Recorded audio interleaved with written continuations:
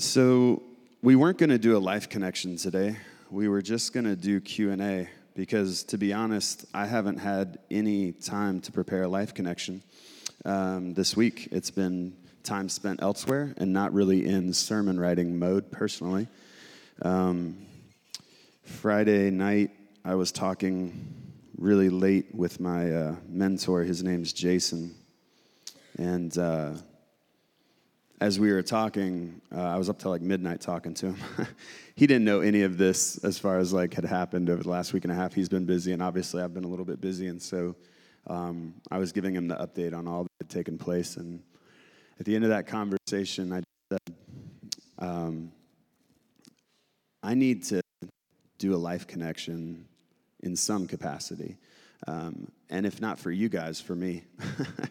I need to teach on forgiveness and remind myself how important it is that we all journey through that together right now.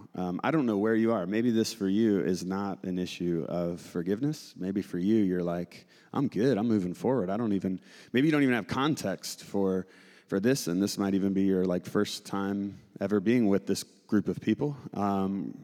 So maybe this isn't going to land as well for you, but I think we can all learn and grow to forgive better.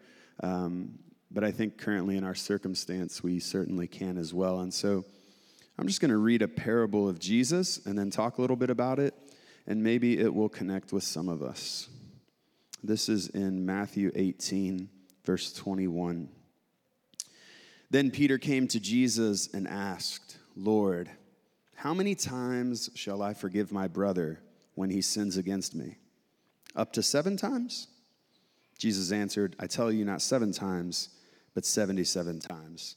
And sometimes it says 7, depending upon the reference. But ultimately, Jesus is like 7 times the number of completion, right? In the scriptures, Jesus is like way more than the number of completion. You are not complete. You have not completely forgiven your brother at 7. You keep going, and ultimately you don't stop. You keep on forgiving. Even when it hurts, even when you can't make sense of their actions, you keep on forgiving.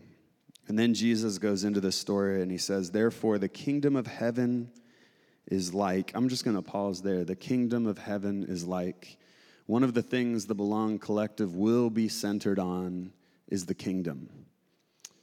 Jesus talks a lot about the kingdom, and I think it is our job as followers of Jesus to be about the kingdom. You can be about so much more when you look at the scriptures, but ultimately Jesus was always about the kingdom. When he talked about what it meant to follow after the heart of God, he talked about the kingdom. And so when we open the scriptures and we see the kingdom referenced, we say this is priority, to live out the words of the kingdom. Therefore, the kingdom of heaven is like a king who wanted to settle accounts with his servants.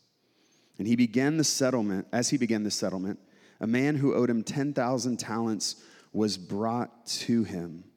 Since he was not able to pay, the master ordered that he and his wife and his children and all that he had be sold to repay the debt.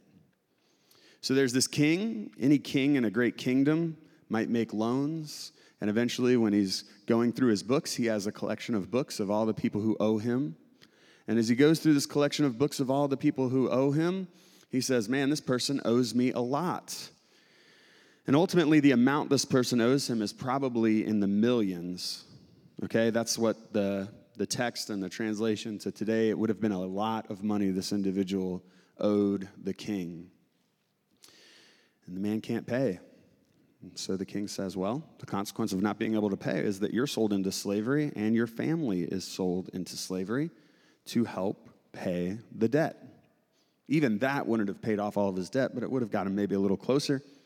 So what's the servant's response? The servant fell on his knees before him. Be patient with me, he begged, and I will pay back everything, even though that's impossible. Like he could work his whole life, 3 jobs a day. There's no way he's going to pay this back. The servant's master, so the king, took pity on him. He canceled the debt and he let him go. Seems as if Jesus is pointing even here to the forgiveness God has for us, that we've been forgiven so much, like so much, more than we could ever afford ourselves, more than we could ever manage. Anything you've ever done, anything you're doing, anything you ever will do has been forgiven, and that's a lot. And it might even be that, like, we don't deserve it. We were maybe really bad stewards with that grace, right? And he's like, even in your bad stewardship as a borrower, even as you maybe went out and blew it all on something stupid, like, he's like, I see you, and I have grace, and I have mercy, and I've forgiven you. So he forgives the man. But when the servant went out, he found one of his fellow servants who owed him 100 denarii, which, like, 100 denarii is like a few bucks, like maybe $100, $10. There's a variety of different views on how much exactly that would translate to today, but it's not that much. Because not only does the king have a book, but the servant has a book too. He has people who owe him money. And he grabbed him and began to choke him.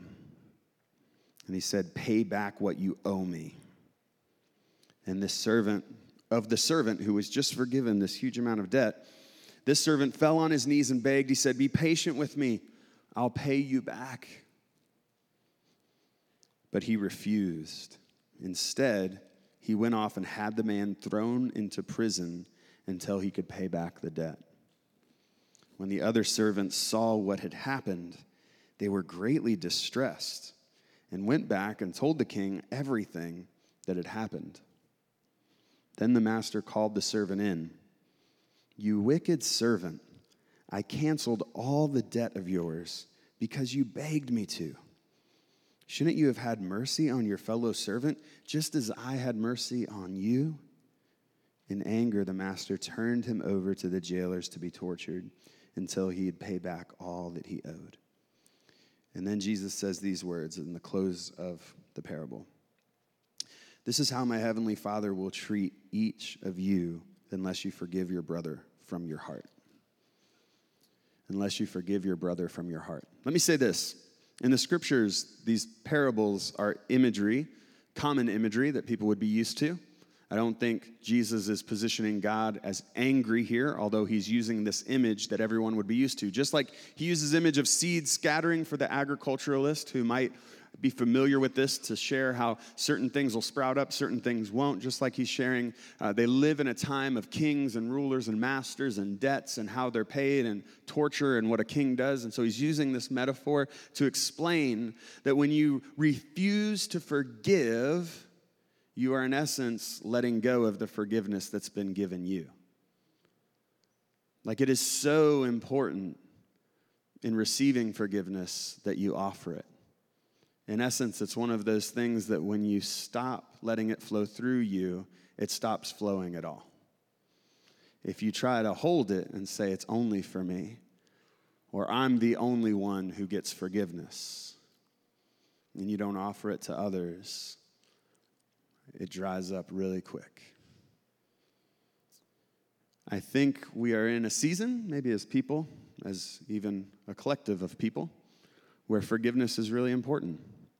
Some of us have been really hurt by this process, even going back some time. Forgiveness is really important. If we live with resentment and bitterness, it will eat us from the inside out. We must forgive.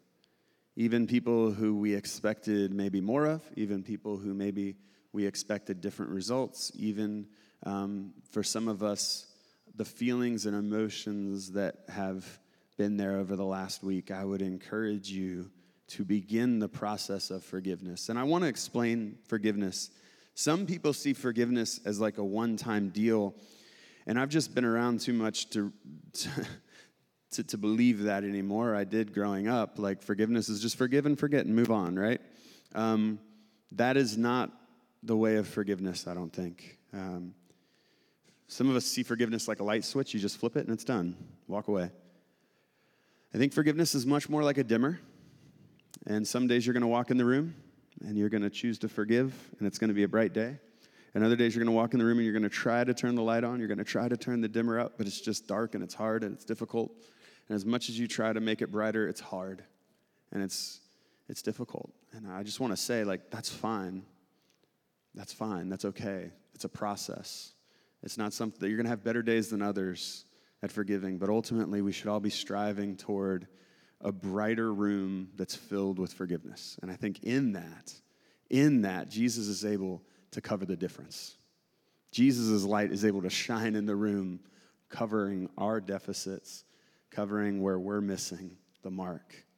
That's the beauty of grace, is that we're striving to forgive.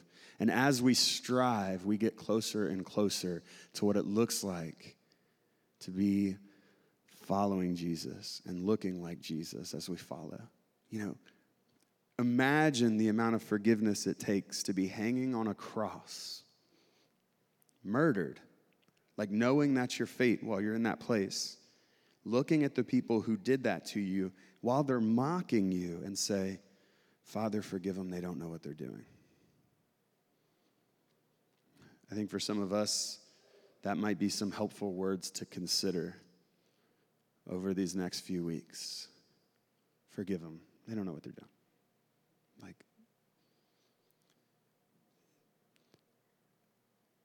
mercy and grace extended to us must extend to others. If not, we are not about the kingdom.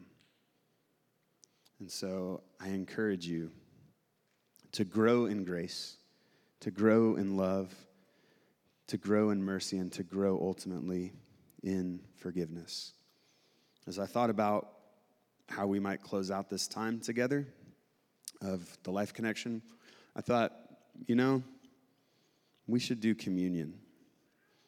And some of you might be uncomfortable with communion, and that's fine. But we have an open table at the Belong Collective because I just decided we do. So that's how we make decisions.